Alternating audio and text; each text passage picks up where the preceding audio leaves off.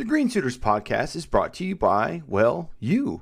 If you want to support our show and be a part of our community growth, head over to patreon.com/Green Suiters podcast to find out how. Before getting into this episode, we'd like to thank Black Goat Woodworking for becoming our newest patron. Thank you so much for your support. Now, on to the show.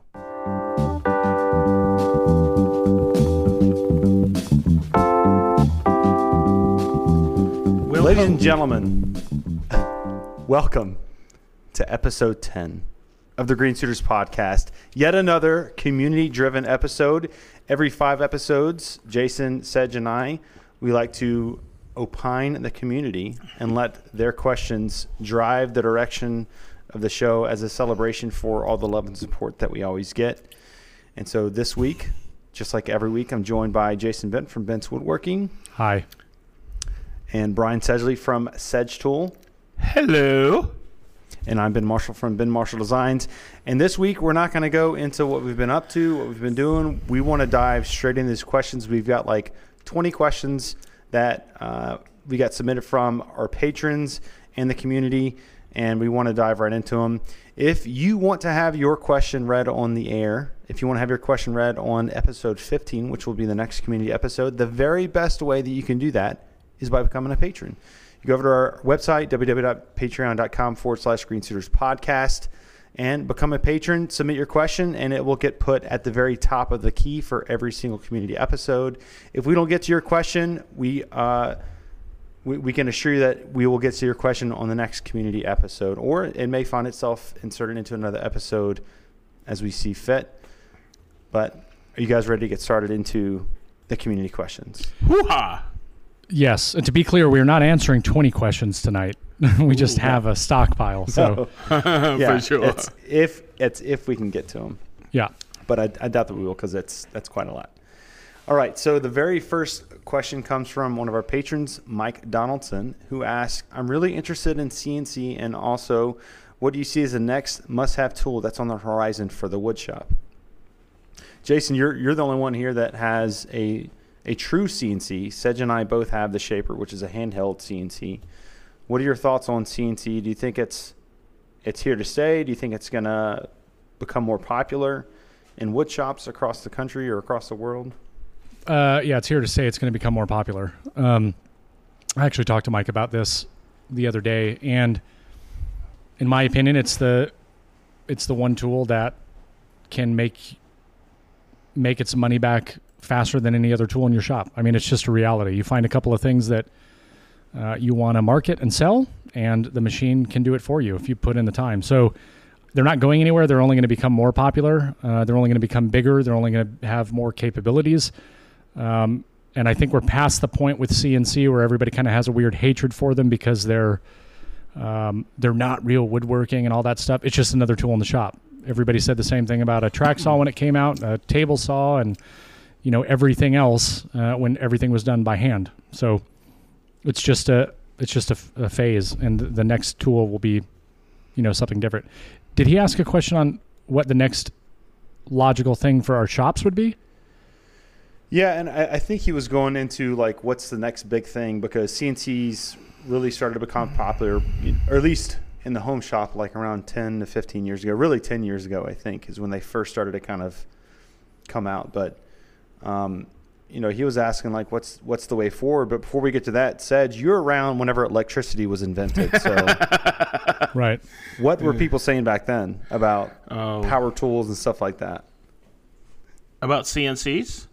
Yeah, like so. Jason had said, people said the same thing about track saws, and you're in the tool. I mean, we're all in the tool industry, but you've seen it more closely than we have. Well, I can just say that in my shop in Fort Lauderdale, I was looking to get a CNC, and I got to remember, I think it was ShopBot I was looking at, the brand ShopBot. It's all about productivity, and I've worked on CNCs, very large ones, and in cabinetry, it is a huge time saver because you can cut out all your cab parts while you're working on something else. But I've seen it come down in price. I think it's pricing as things progress and innovate.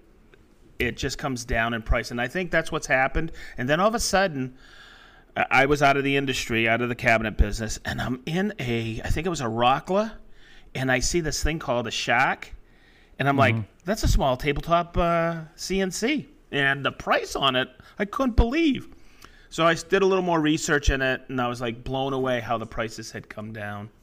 Yeah. So it's so affordable. And now I look in all these shops. When I think of a small portable CNC, I think of Alma from Pink Soul Studios. She's a whiz on a CNC. It's amazing what she does, and it's such a small footprint in her shop. So I won't.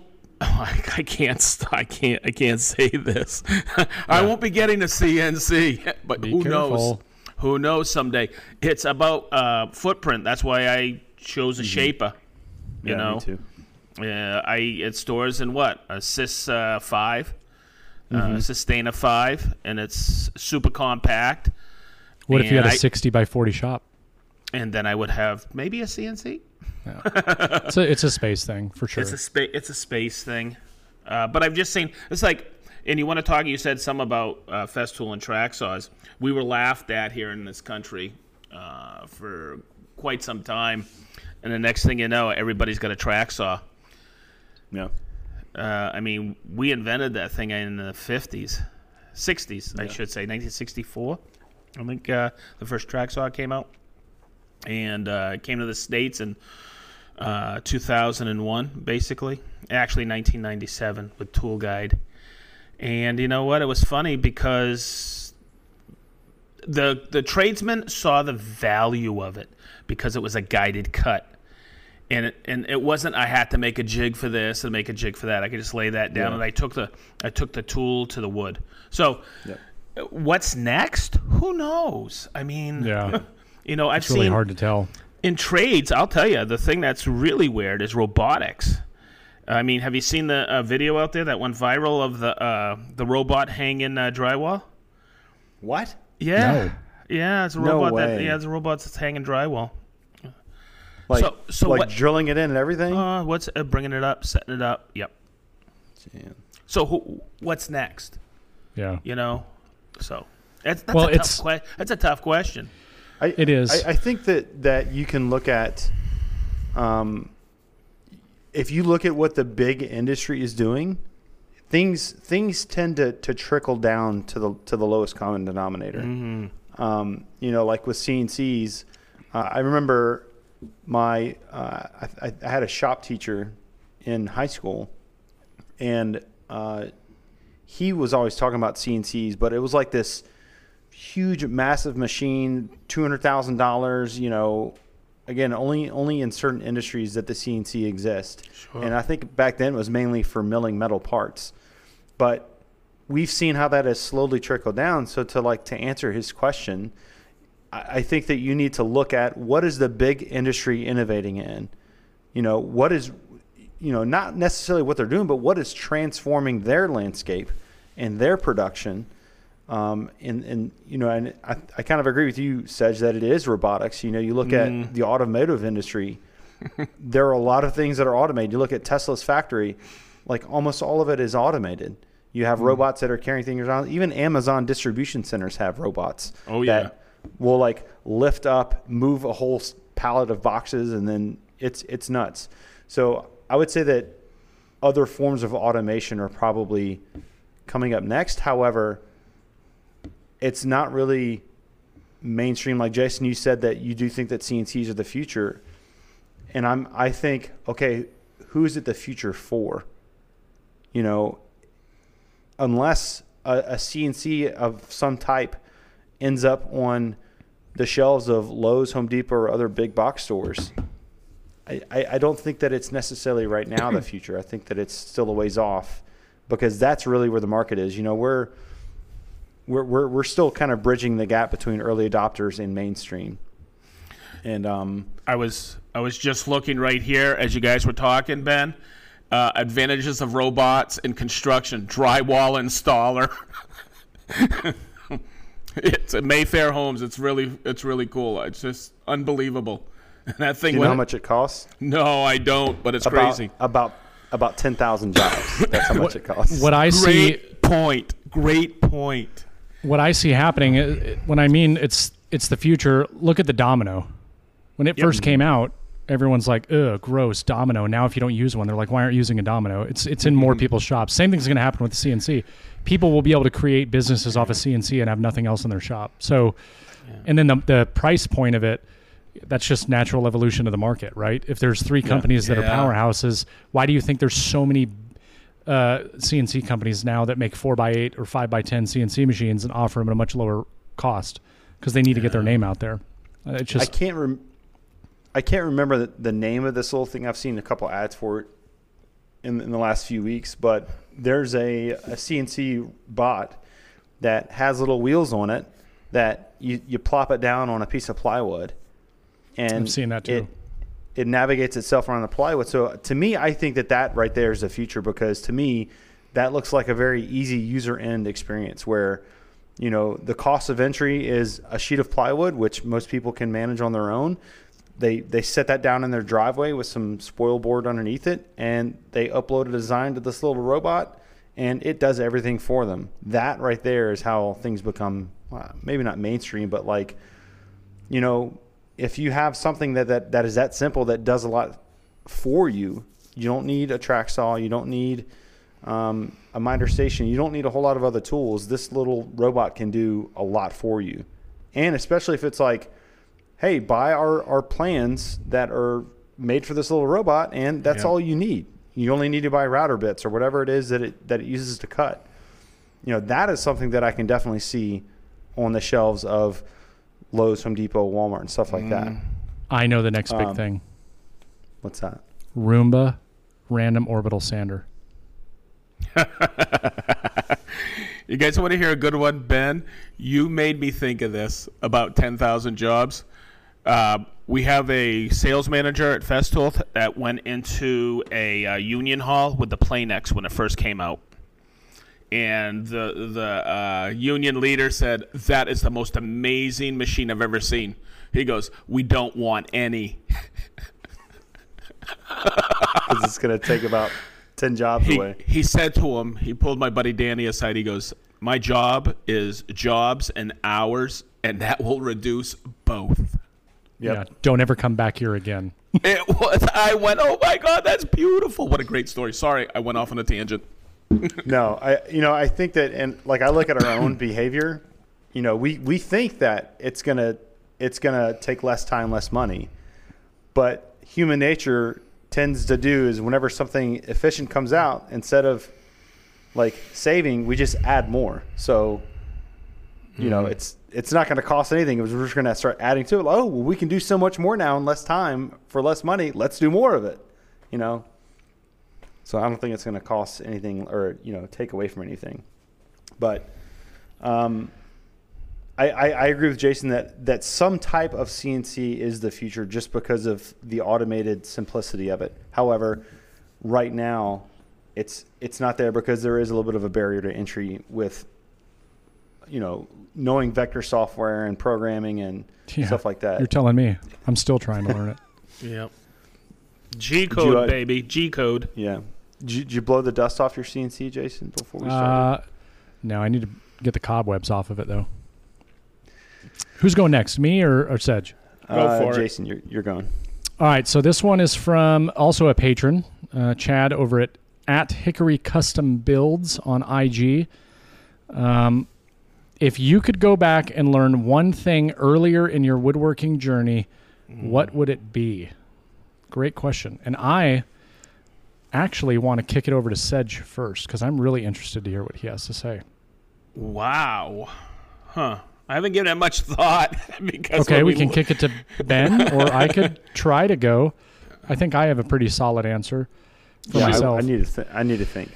So if I could, this is kind of closely tied to one of the other questions we got, unfortunately, on the answer that I was going to give. Yep. But if I had to pick something, it would be to take a moment to step back. If I have a problem, take a moment to step back and really think about the different ways that I could go about approaching that problem.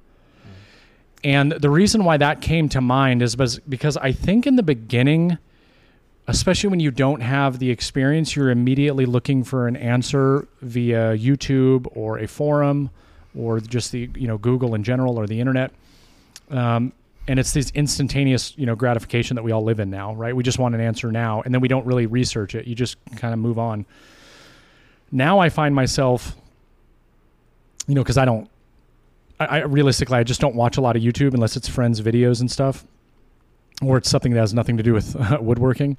But I really take an opportunity, like if I have an issue, I'm like, okay, this is the problem I'm having. What else do I have in my shop? And really think it through.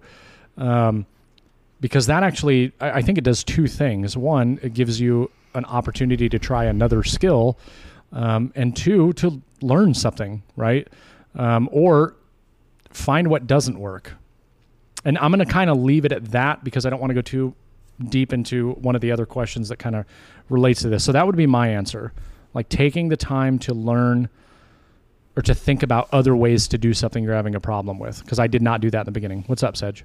Nothing. I was just something came to mind on this, and I think to answer this, it came to my brain what I would do if I could learn one thing earlier in my woodworking career, whether in my cabinet shop or now even. And I lecture people all the time when they say, hey, should I buy this or should I buy this? I tell people, this is what I learned. I have so much stuff that I have bought and I have rebought for my shop. Follow me? I should have saved, because I went for the less expensive alternative, where I should have waited maybe 6 months to a year to get it. And it would have been, I wasted time doing that. And that's the problem. I've tried different techniques where I should have purchased this. I've done it this way where I should have done it another way because I was lacking in the quality of a tool. I hope that came through clear. No, it does. I know exactly what you mean because I've totally been there. In other words, I've built a jig that has taken me 4 or 5 hours where I should have gone out and bought it. Yeah. That's a really great point. I've been there before too. That's an awesome point. So. And now that jig hangs on the wall and I only used it freaking once. Yeah. Right? So that's a really great point. I just wanted to. No, I like that one. Yeah. Sometimes I really get to think about these questions because I want to. It's kind of reflective in where I've been, and I hope people, and then after I'll think when I'm laying in bed tonight, I should have said that as well. But hopefully that made sense to everybody. No, I think that's an awesome response to it. No, because we've talked about that on tools. Like you think, I need this tool right now, or I think I have $10,000 to spend. I need to get all these things. When in reality, like, no, take a step back and think, like, what's really going to help you? It goes right along with that. Yeah. And do you want to waste a bunch of time making something, or when you could just buy it and have it forever? Time is money. 100%. Time is money. What's your time worth? Exactly. Don't get frustrated. Wait a week or two, save some more coin, and go buy the right one. Yeah, I agree with that. Yep. Cool. I would say that's very close in line with what my response would be. And first of all, that's a really great question. That's probably my most favorite question out of all the ones that we have. So thanks, Chad, for another great question. If only he was as good at fantasy football as he is at questions. Knew something. Sorry, Chad, I had to do that. So, really reaching back to all of our previous episodes, I think the one thing that, looking back is again, just like what Sedge said, is investing in great tools. Great doesn't always mean expensive. It really depends on what you're doing, what you're trying to make, which dictates, let me back up. Whatever your expectations are, and wherever your skill level is at, should dictate what kind of tools you purchase. I know that for me, my woodworking quality or my project quality didn't accelerate until I bought a track saw. And that's for me. You know, like I said, whatever you're doing, it could be different. But for me, when I purchased a track saw, when I spent the money on it, and I remember when I bought my TS75, that was the first high quality item that I bought. I remember sending a screenshot of it to Jason, or a picture of it to Jason, and I said, it was like I just started something really bad. You know, and he was holding it, and he was naked too. It was a really weird photo to send to me. Really awkward photo. But it's my screensaver. So I would say Nice. if you're listening to this and you're in the very beginning of woodworking, I would try to, in the beginning, I would try to buy used tools or borrow tools at first, so that way you're not investing a lot up front. Good That point. way you can get a taste for it. You figure out what it is that you really like. I mentioned it a few podcasts back. I tried turning. I didn't like it. I sold the tool. So try to taste as much as you can up front with little investment. And then once you figure out what it is that you really want to make, invest in the tools that will allow you to make really great things in whatever that avenue is. So again, going back into what Sedge had said, invest in the tools that are going to make the most impact for you. Just like Sedge, I can't tell you how many stupid cross-cutting sleds I made for my rigid 4512, whatever it is, the $500 contractor saw. Yep. And it is compared to what I have now, it's such a crappy saw that no cross-cut sled could ever make anything good, you know? That's right. So I would say that invest wisely in the tools that will make the biggest return on investment for that cost. I like it. Thank Thank you for the question, Chad. Yeah, and that's it for all of our patrons that we're going to get to this time. So again, if you want to get your question read at the very top of the key, become a patron, and we'd love to read your question on the air. Sedge, you're up next. Yeah, Sedge. Okay, I got to read this. This is from, and guys, excuse me on this one, whoever's listening.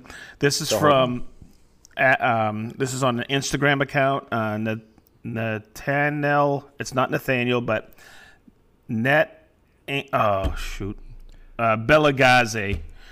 NETANELBLGAZIAI. And I liked this question because I do have a recommendation. It says, I am looking to add a vise for my outfeed assembly table. Any recommendations?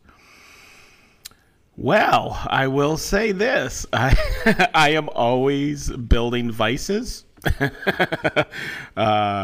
In fact, I may be buying a vise soon. I have a friend named Frank, and him and I are talking because he has several Emirates or Emirates. You guys know what I'm talking about? No, but it sounds fancy the way you said it. I have. They are. I've always wanted one. My entire life. They are a pattern maker's vise, and they're no longer made. They're antique. And I may actually design part of my my big Veritas workbench to accommodate it. So, to get back to your question, if you want to buy one on my assembly outfeed table in my shop in Fort Lauderdale, I had a record quick release vise and I made all kinds of jaws for them. They were wonderful, but when you look at a vise, make sure it's a quick release, because you don't want to spend your whole day spinning and unspinning. They range, but when you go and I'll always say this, when you look at them, there's like two versions. One's $50 and one's $150 on any of the retailers online or the stores. But the ones that are about $150 roughly, and they're on Amazon. They're quick release. You always have to do a build up underneath your bench or your work table. It's no biggie. It's just take your time doing it. Make sure you flip your bench over to work it. There's always great instructions online. That's the beauty of YouTube. Now, there's a company out there that I've recently started using because I like to build. I just built a Moxon vise. That's what I like to use when I cut dovetails. And Is that what we used? We just used that day. We just used the my front vise on my Veritas bench, not the twin screw, but the regular vise. And where we had that, Jason, Ben, I'm going to replace it probably with the Emirate, hopefully eventually. Cool. But the hardware you can get if you want to build a vise, it's worth every penny. And you should go to their website. They're called, and probably everybody listening knows this, it's called Benchcrafted. They make some of the most unbelievable hardware for vices. And I can't tell you how many vices over the years I've had and I've purchased and resold. But there's a lot of good brand names out there. But that's what my recommendation would be. If you want to go buy one quick and mount it. Go get a quick release vise, and you can get them in 6-inch, 7-inch, 10-inch. So that's what I would mount if I was to mount something really quick to an assembly table. And if you don't want to spend $4, $5, $7, up to $1,200 on an Emirate. Yeah, I can go to the big box store and get a $50 Irwin vise. Yeah. That's good enough for me. I don't have anything for this one. I would just say buy a Vaxis, but that's not a vice. Hey, that's good. That's what I have. I knew that. I as soon as I saw that question, I was like, oh, 100% Sedge is going to answer this one. Oh, yeah. You're darn right. That's something that I have found when I am around a really good woodworking instructor, teacher / craftsperson these days. You guys are going to laugh at me. I always watch how they hold their work. What are they, what? Yeah, Ben, I see the twinkle in your eye. What's a Here good we grip, go again. Here we go. You guys get me amped up on this stuff. You know what's really... It's too easy with you. Like, Yeah. You know what? Did you hear it's this? like you just open the door constantly, and me, Jason, are like, well, I guess we're gonna walk into that one. Did you hear? As halfway through that thought, I watch how a craftsperson holds their work. I didn't say wood. I'm pretty sure you said peace. Kind of presents the same image in my head. God, you guys make me laugh. And I always tell people, watch and listen. And really see how somebody works. And you will gain so much, as I say, power in your shop to do things. Because sometimes I was doing stuff really awkwardly, and then all of a sudden I spent a weekend with Garrett Hack in Fort Lauderdale. This was about 20 years ago with the South Florida Woodworkers Guild, calling them out. And it was amazing. He asked me at the end of the 3 days, he goes, what'd you learn? And I go, how you use the hand plane. Because he says, I heard you have quite a few hand planes and you know how to use them. I go, yeah, but how you were using dogs on the bench and how you were working it and how you were using hold downs and everything. So there's a lot to it.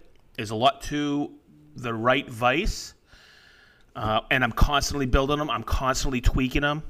And that goes with workbenches. I think there's a question that's similar to this on here. And I'm looking around, and I've built a few benches. I've had this Veritas bench I bought in 2001, 2002, that I'm constantly tweaking and making things for it.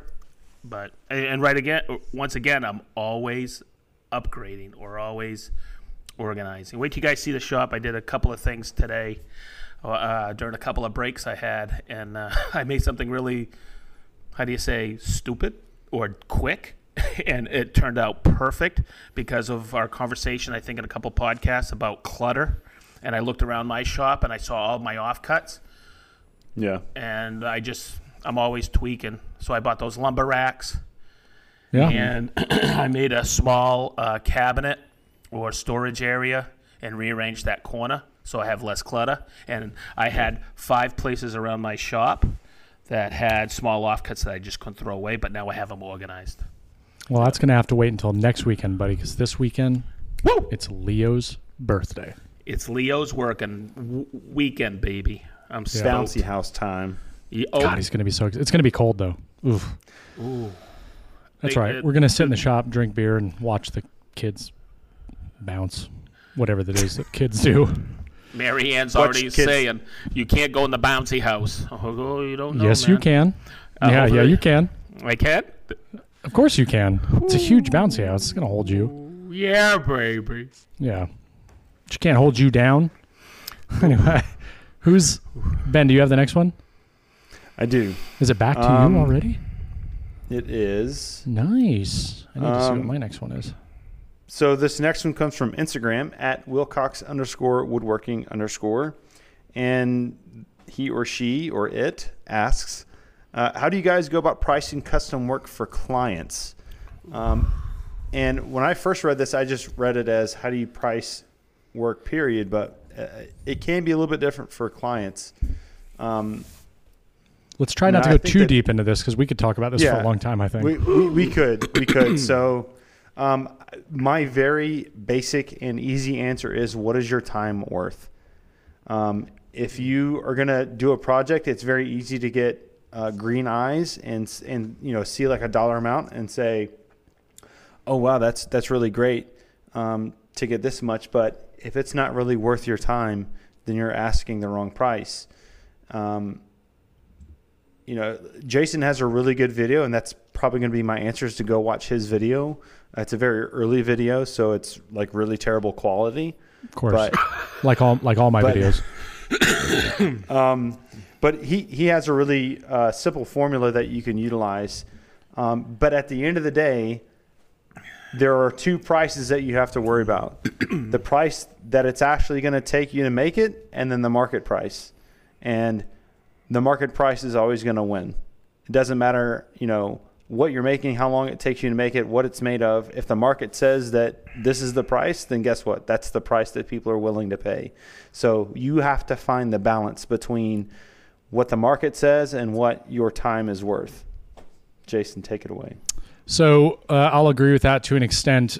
I think early on that's a really, really good point because you're going to struggle with people who are basing it off the market price for what they think is a similar product, but it's not. So those aren't the clients you want in the long run. So exactly. If you watch my video, it's a very basic formula, but it doesn't include like if you wanted to actually make an additional profit on top of other things. And what I mean by that is my formula was pretty basic. I took the materials, I'd add 10, 15, 20%, just depends, to the materials, and there would always be at least a 10% overage when it came to wood. That's just to cover any screw-ups that you do or to make sure you have enough wood because of defects or whatever. And that's all your big materials. I had what's called a shop fee, and the shop fee covered consumables like glue, screws, that kind of stuff. And typically that would be around the 10 to 15%. If I remember correctly, it was a 10% charge of the materials cost. And believe it or not, that actually came out to about, because of the scale of the project, the bigger the project, the more materials you're going to use, the smaller the project, the smaller materials you're going to use. And then I would just say, I think this is going to take X amount of hours, and I would charge whatever my hourly rate was. And early on, that's what I did. What I mean by adding a profit is, your hours of labor is not your profit. That is the hours that you are getting paid for your work. On the profit that you want to make on top of that is something totally different. But that's another conversation. So I think if you're asking that question, you're probably in the early stages. So I would just tell you to focus on those things, and that's where what is your time worth comes into play. What I would caution you on is if you're somebody that's starting out and you take a job and you use that formula and it's the first time you've built something and you're not as fast, you don't have systems in place, what isn't necessarily the right answer, and this is where the balance comes into play. Let's say at this moment it's going to take you 40 hours to build that table as where it would take me 20 hours to build the table, right, as an example. And you want to charge, you think your time is $50 an hour, but it's taking you 40 hours to build a table that somebody else, I don't know if you guys can kind of see where I'm going with this. The client shouldn't necessarily have to pay for your inexperience. So if it's taking you longer to build a project because you're not as experienced with it, you need to take that into consideration on your hourly rate as well. So that would be my quick down and dirty advice. Materials, something to cover your consumables, also an overage on your materials, and then your time. And put those things together and give it to the client. If they don't like it, they're not the right client for you. Yeah, great point. Great point. Sedge, you got anything to add to that? Yeah, that's a great formula, Jason. I'm just like, I'm trying to remember, but I will. This is something that I think needs to be like an entire episode, because we could all go into it because we all have experience in this. But well, Sedge, I would like to dive into that, because like I'm excited to hear what Sedge says, because I think I know with 100% certainty when it comes to this, Sedge, you have the most experience on the larger scale for this. So this is the touchiest subject for me, because I had somebody come up to me early on, and I wasn't full time in the kitchen industry, and he asked me, "Hey, you want to bid on this?" And I looked at him. I go, "Do I look hungry?" And I go, "Are you looking for the lowest bid?" Because I had heard that this GC was really, really cheap. And I said, "Listen, my time's worth money, and I'll probably be the most expensive bid." So I got to be very careful with this. I really don't like questions like this because of what you said about experience, Jason, about people looking for a deal and finding the right clients. It's a tough thing, but here's what I'll tell you.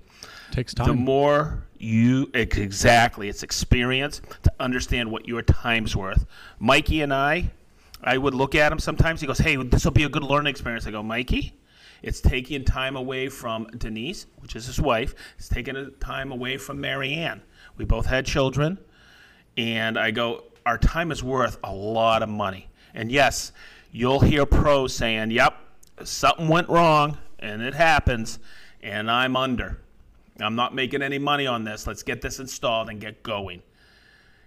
Because your experience, I really liked it. I think it was you, Jason, who said you may not build it fast enough. You may not have your systems in place, but we had to turn a profit. We had overhead, and I can lament on this. So I would hate it when someone say, "Just give me a quick price."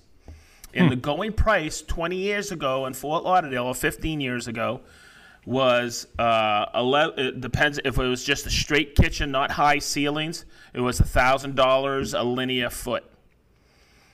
Okay, and people would freak out. They go, "Oh my God!" And then you understand who your client is, but that's not. And I would say that's just the base price. I'm going to give you a full quote. And people don't understand, like, when you're quoting out hardware, they think that's knobs and pulls. No, Yeah. and they think Hinges, soft close slides. is a couple of bucks. And they think so what I'm getting at is this. In a nice way, you educate the customer.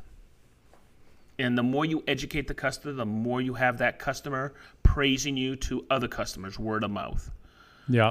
So I would say That's where it don't really gouge. changes. Do not gouge people. You know your craft, or you're gaining your craft. You know what to. Hopefully, this is making sense, because I feel like I'm rambling.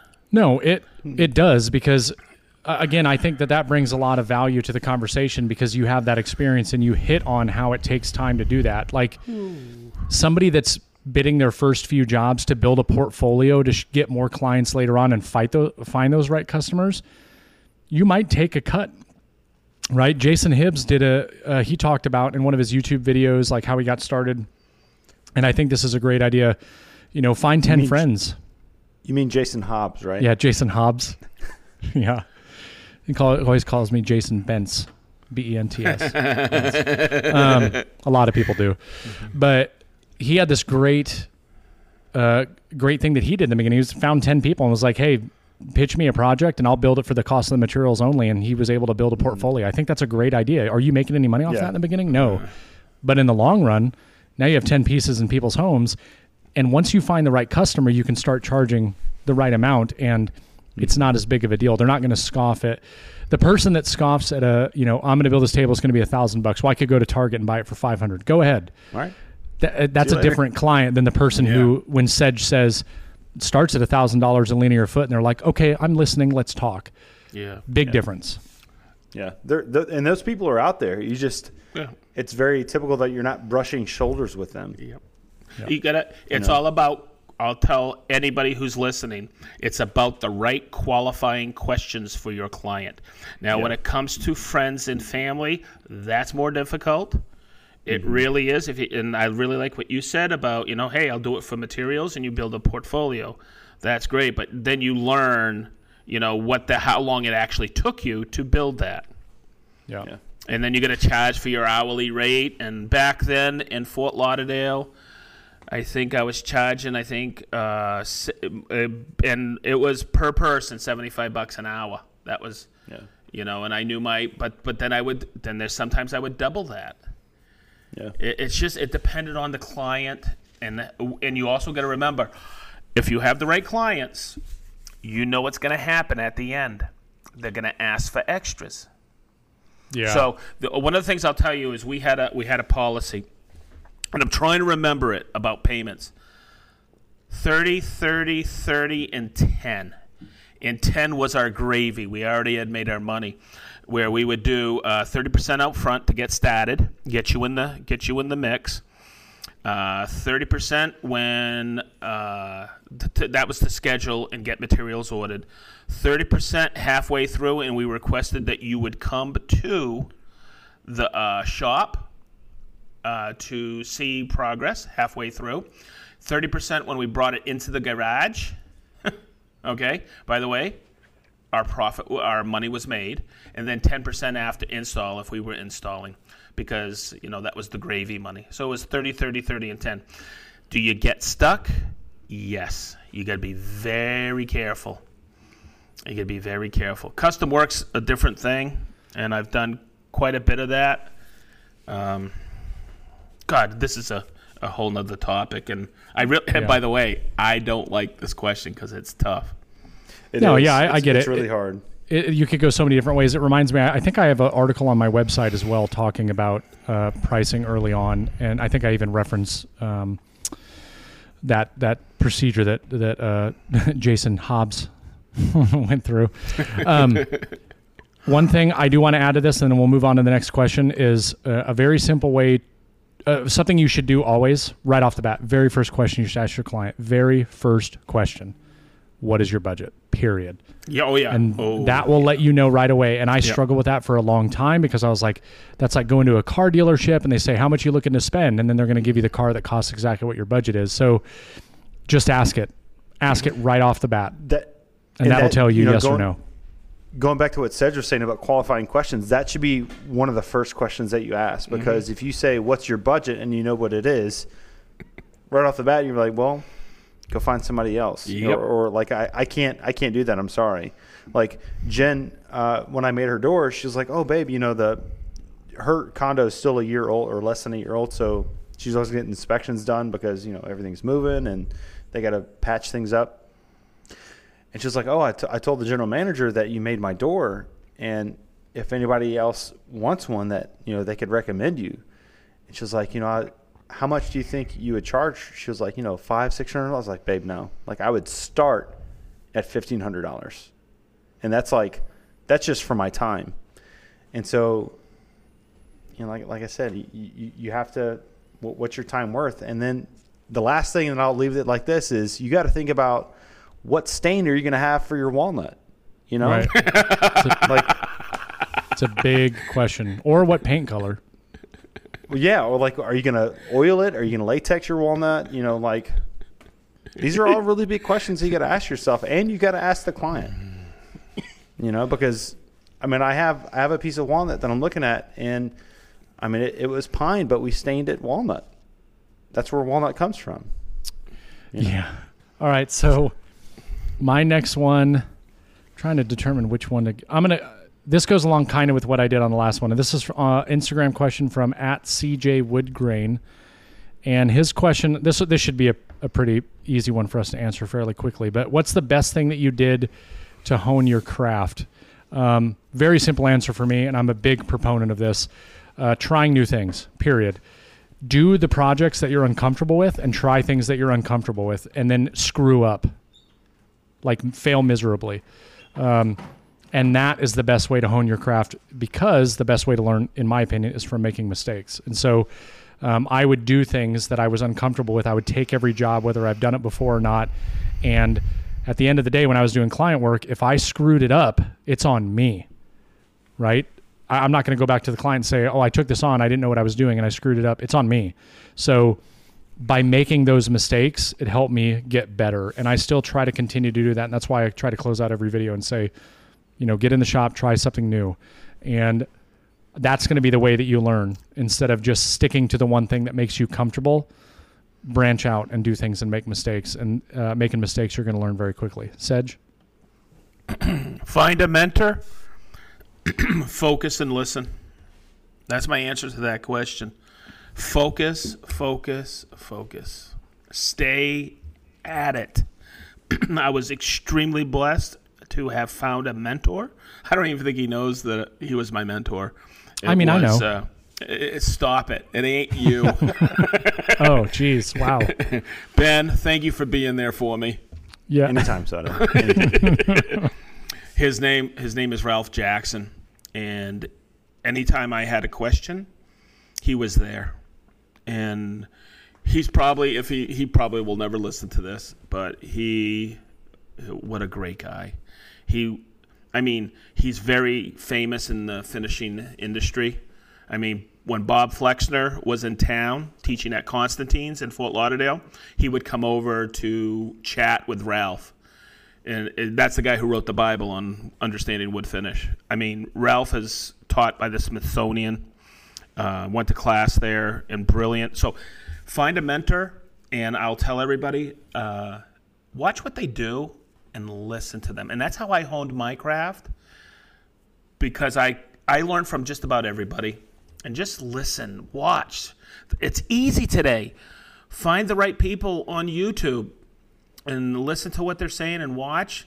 And yeah, there's 100 ways to skin the cat, but focus and just get in the shop. And Jason, I love what you said. Make mistakes and learn from them. Yep. Make mistakes. Do not get frustrated. You're going to get frustrated, but keep at it. Stay focused. Find the right mentor. That's all I got. Ben? I would say that experience is far more important than education, especially when it comes to a tradescraft like woodworking. So I because I'm into marketing, I look at a lot of Facebook groups, a lot of Instagram communities. I'm in all of these different places, and the one thing that I continue to see with people that are frustrated or that are like lost or not motivated is they watch more than what they like. They look at others more than what they do themselves. And so you have to get experience. You have to keep trying. Repetition is the mother of all skill. You pick one thing that you want to learn, just how Jason says, always try something new.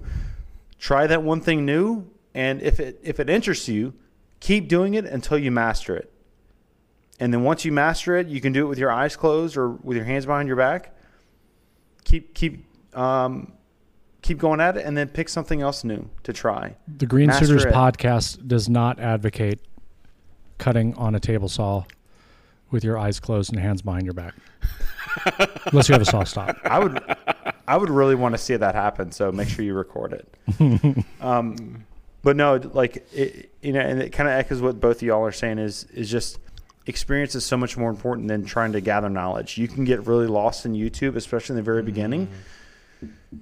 Learning new things or seeing new things or like dovetails and finger joints and all this other stuff. And it doesn't really mean anything for you to sit there and watch YouTube all day long if you don't go out in your shop and try something. Yep. So pick something new that excites you and then go and try it, because that's what I did. And just like Jason, I tried so many different things. I tried scrolling. I tried lathes. I tried this. I tried that. And like I now know that I don't like any of those things, and I just do what I love, and I try to just really focus and kind of hanker down on those particular things. So, just like Jason's corny tagline says, get out in the shop and try something new. Like, you have to keep trying something. You have to keep, You have to keep doing it. You're just mad because you didn't think of it.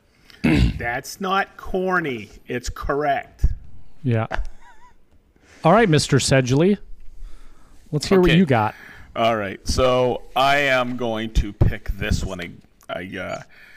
This could be simple, it could be difficult, but I'm going to go with simple. This is from Michael from Lido's Woodshop. Oh, yeah. That's that cool firefighter guy. Hey, how you doing, brother? And it says best practices of keeping tools dialed in. Miter saw, joiner, table saw, etc. Get a good square. Get a good micrometer. I mean, a good digital vernier caliper.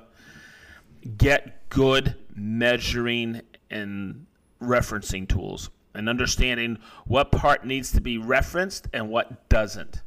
And there, I've seen videos recently where I'm going, whoo, when tuning up a table saw, and what needs to be square to the blade from tip to tip is the miter slot, not the fence. I'll say it 100 times. That should be kicked out at the very back, and the people are selling all kinds of fancy miter gauges and stuff like that. I mean, dial indicators and stuff like that, and I'm watching the video and I'm like, yeah, someone's going to get hurt. Jason, you and I discussed it. That table saw fence needs to be kicked out like 128th at the back of the blade. It's Yeah, we the talked miter about it on the slot. podcast. Yeah, so there's a lot going on out there, and I just get yourself a good square, a good machinist square, understanding where your reference points and how to reference, like on the deck of a Capex, it's the turret, and it's to the blade, and don't make sure there's not a tooth in there to make sure it's at a 90. The other thing you got to remember about miter saws is, I had a disagreement with a guy years ago up in New Hampshire. I'm not going to call out his name because he's an unbelievable craftsman, and no one will know his name because he's just an old timer. So I told him, I go, listen, is your fence on your Capex true? And he goes, I think that's the problem. I go, well, what about the straight edge you're using? He goes, I'm using a piece of maple that I just jointed. I go, is it jointed true? He goes, yeah. I said, Dougie, I'll be there next week to check it out. Save that piece of maple. So when I get there, guess what it was?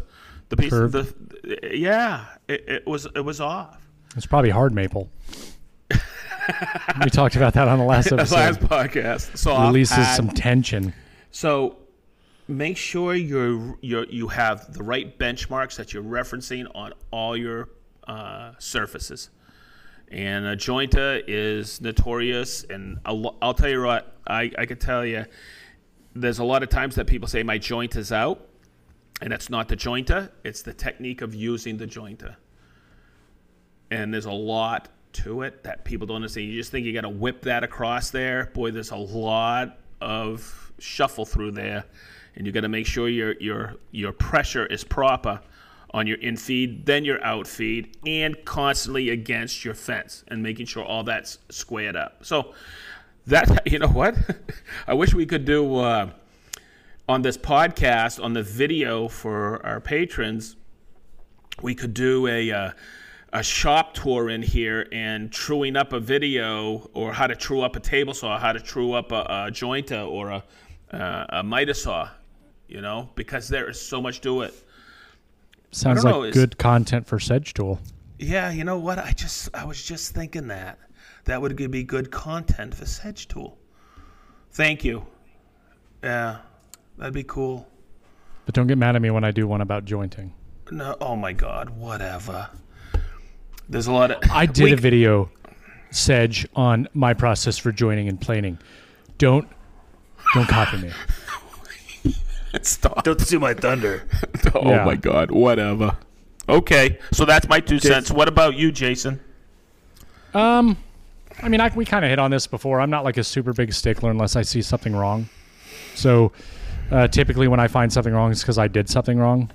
Like Capex is a good example. I've had to make sure that it was 90 a couple of times, and the reason was because I banged into it really hard with a piece of wood or something like that, and it threw it out of square. So For me, again, I'm not one of those people that comes out to the shop, and I know none of us are.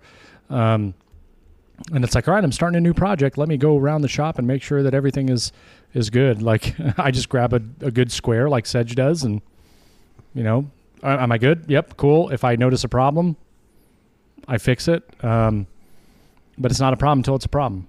I mean, that's just the way that I look at it, and I don't get super wrapped around the axle. I don't know if that's a lot of help, but again, I'm just not somebody that chases that absolute, perfection. I just, when I notice a problem, then I'll take the steps to correct it. Ben? Yeah. I take the same approach that we learned in the military is, you zero your weapon once, you shoot with it, you qualify, you know that your sights are set, and then unless something really bad happens to that weapon, there's no reason to go back and check your sights. So unless I accidentally drop a tool or something bumps into it, or I move something like my Capex trimming attachments, I use them on my MFT3. If whenever I'm moving them back between two different tools, I always recalibrate them when I put it back on one of the tools.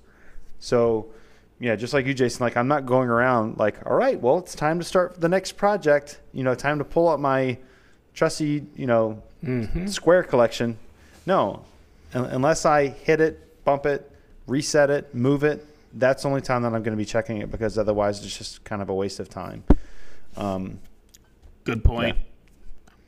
Yeah. So those are my. Go ahead, Sedge. I'll just reiterate something. I do check my setting on my Capex, bevel, and MITA, because I might have been doing an angle, and there's a lot of times I've walked up to my Capex, it's a degree off, and I've made all my butt cuts, and the piece doesn't come together. So I have had that happen. Yeah. Just eyeball it really quick, just whoop, whoop, bring it up to bevel, whoop, whoop, make sure that miter's locked down at 0. And how does it go? Whoop, whoop, whoop, whoop. Okay. Just making sure. I can't believe I talk like that. No, it's funny that you mentioned that, because the project that I was doing, the 5-degree angles and stuff, it's such a small angle that you don't even notice, and then you get wrapped up cutting other things. And the worst is when you are making your final cuts.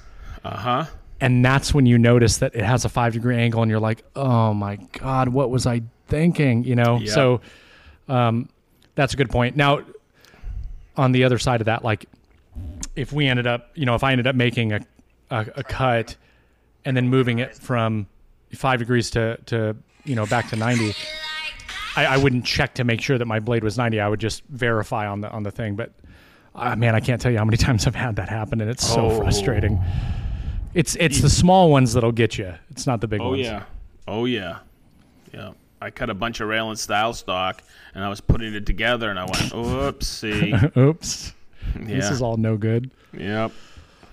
Too cool. Are we doing a third one, or are we doing 2 apiece? No, I think that's probably all we're going to have time for this particular community episode. However, we're going to kind of caveat one of the questions, and again, it's from Mike from Lighthouse Woodshop, and he asked, or he says, I vote for a monthly or a bi-monthly Hangout chat for patrons. Oh, good point. Which is something that we've already talked about, we've already discussed, and so if you're a patron, I would expect something within the next week or two as an announcement, or actually probably by the time this comes out, you'll have already known what's going to happen. But we want to do at least monthly Hangouts with all of our patrons, and we just want to bring.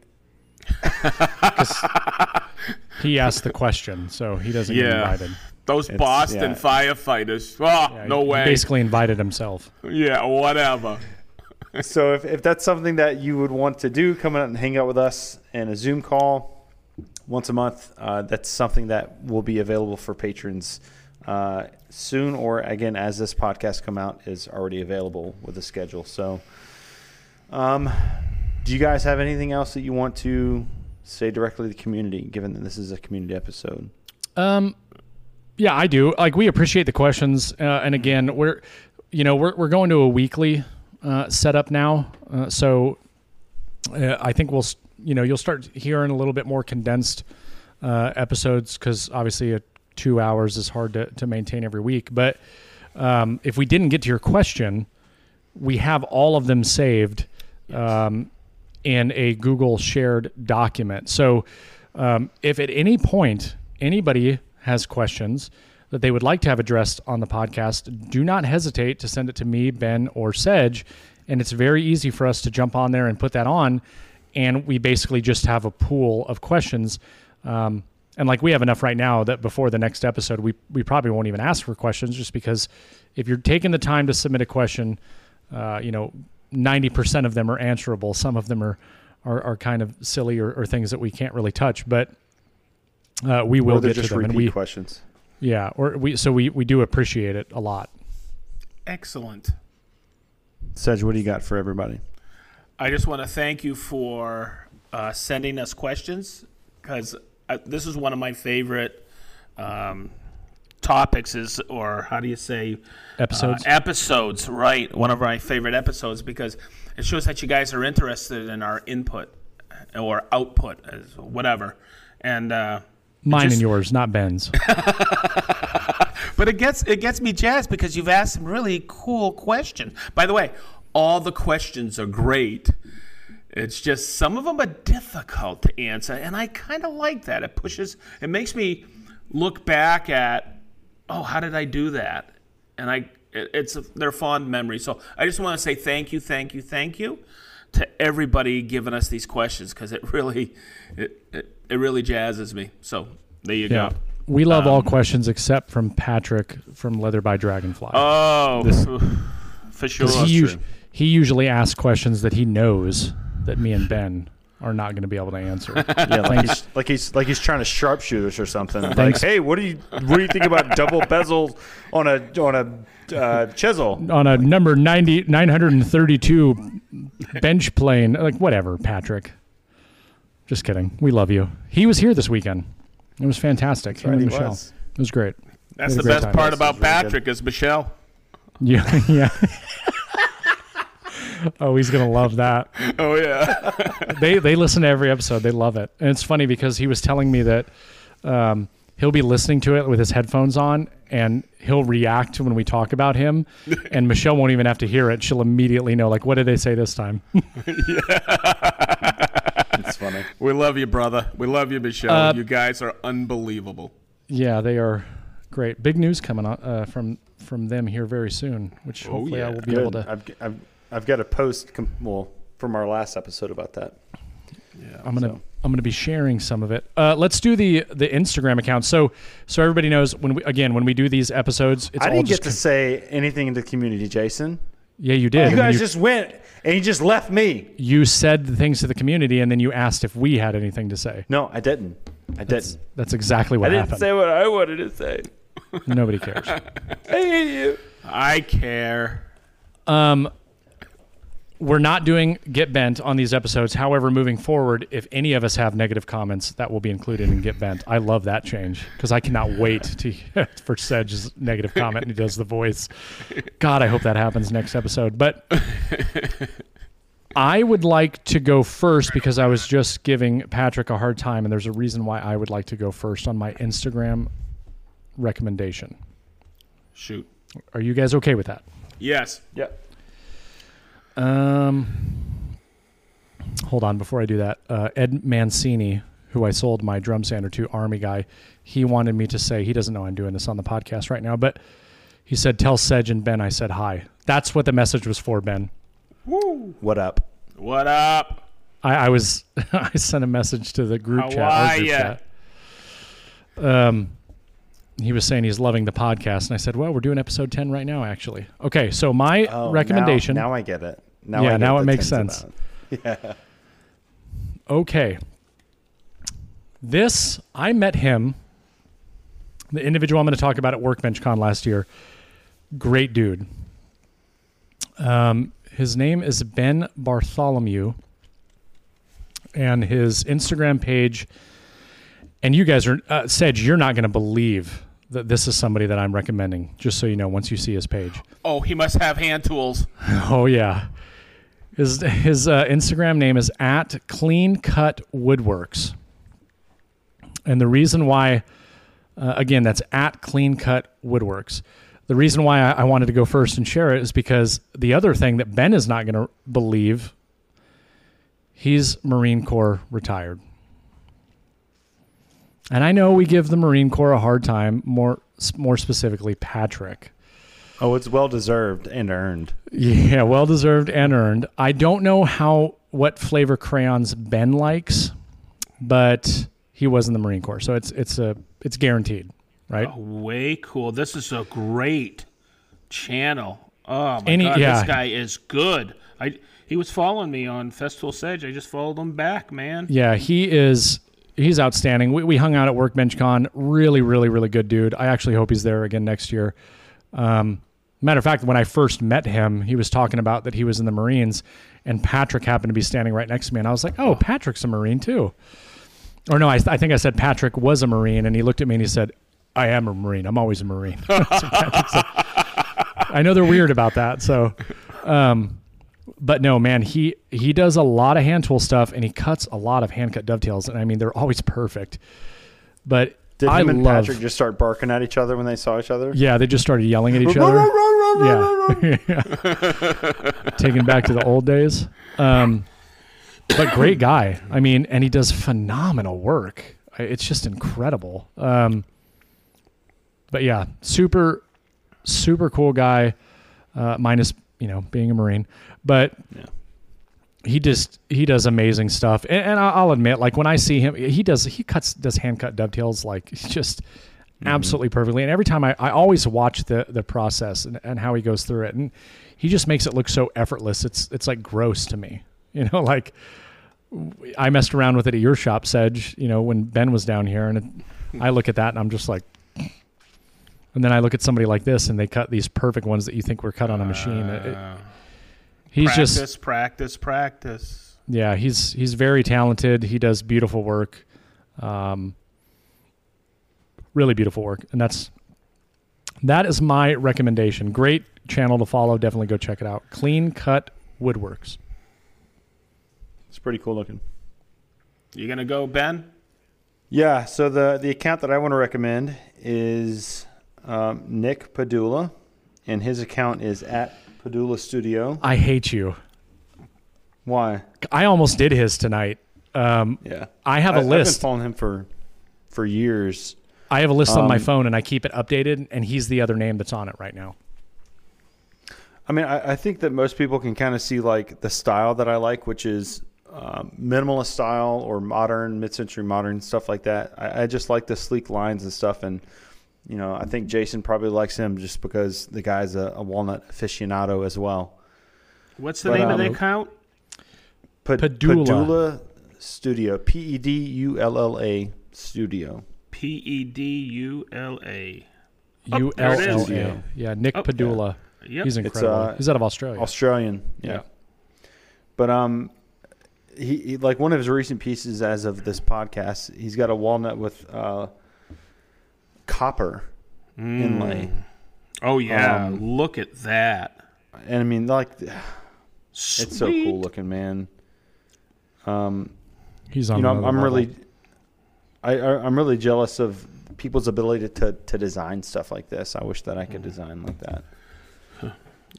I'm still doing pocket holes on tabletops. You know what I'm saying? Right.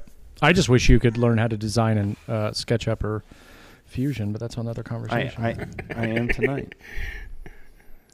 But Nick, I've even when I had my old account, I really loved his stuff, and he's a really talented woodworker, and I encourage everybody to go check out his stuff.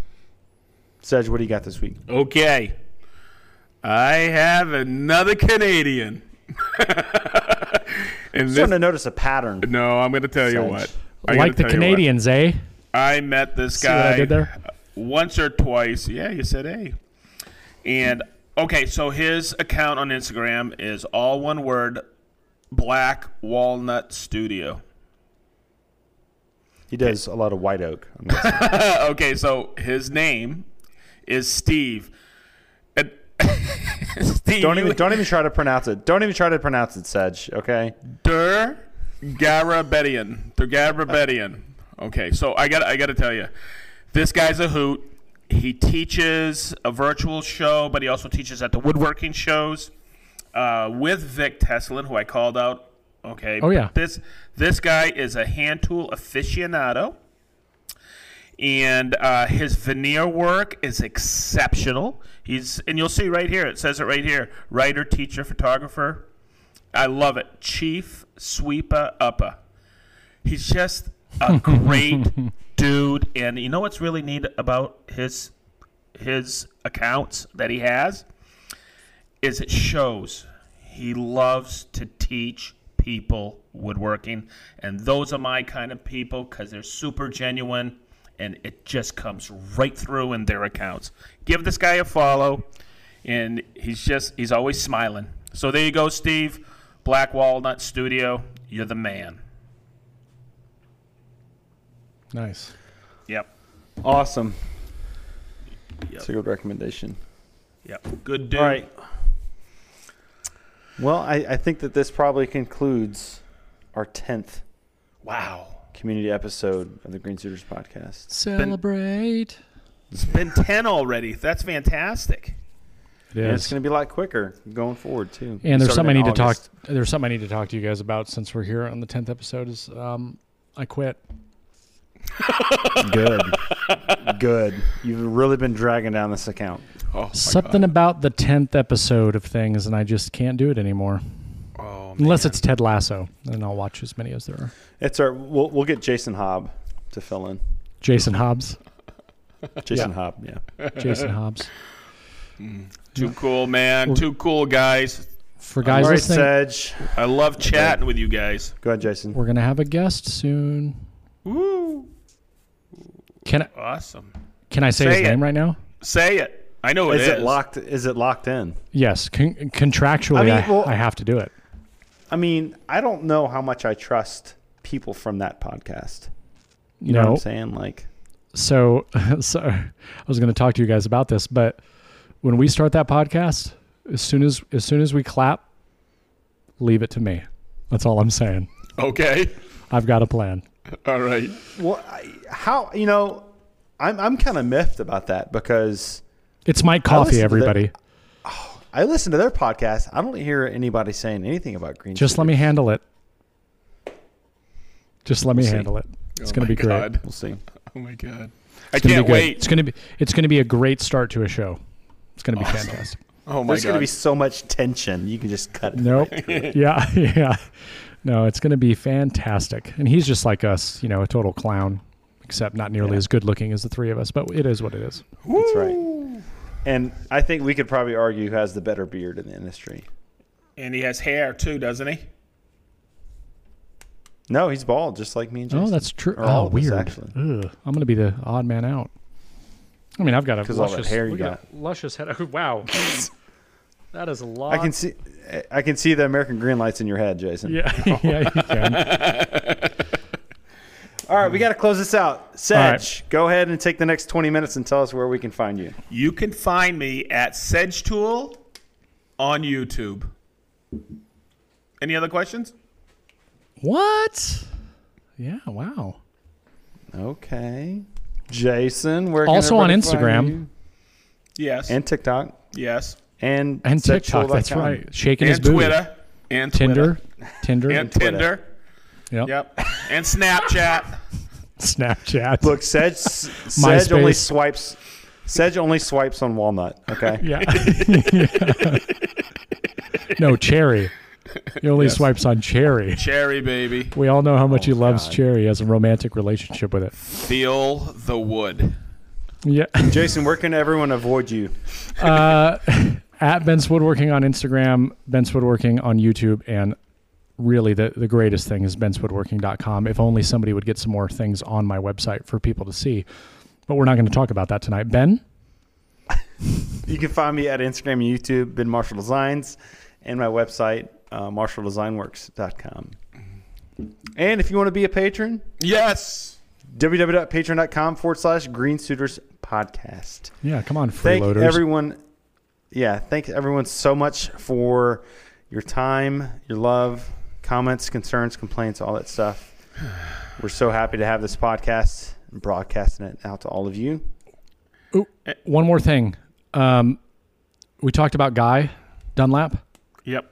a couple episodes ago. Last episode. He actually wrote me a message today, and he's doing much better. Good. Good. He listened to that podcast episode and really liked it, but he wanted to say thank you, and he's doing a lot better now. So he actually got out in the shop today for the first time in a while. Wow. Glad to hear you're doing better, Guy. Yeah. Glad to hear it, Guy. So anyways, Cool. that's it. All right. Thanks, everybody. We'll see you guys in episode 50. Talk to you later. Bye-bye. All right, bye.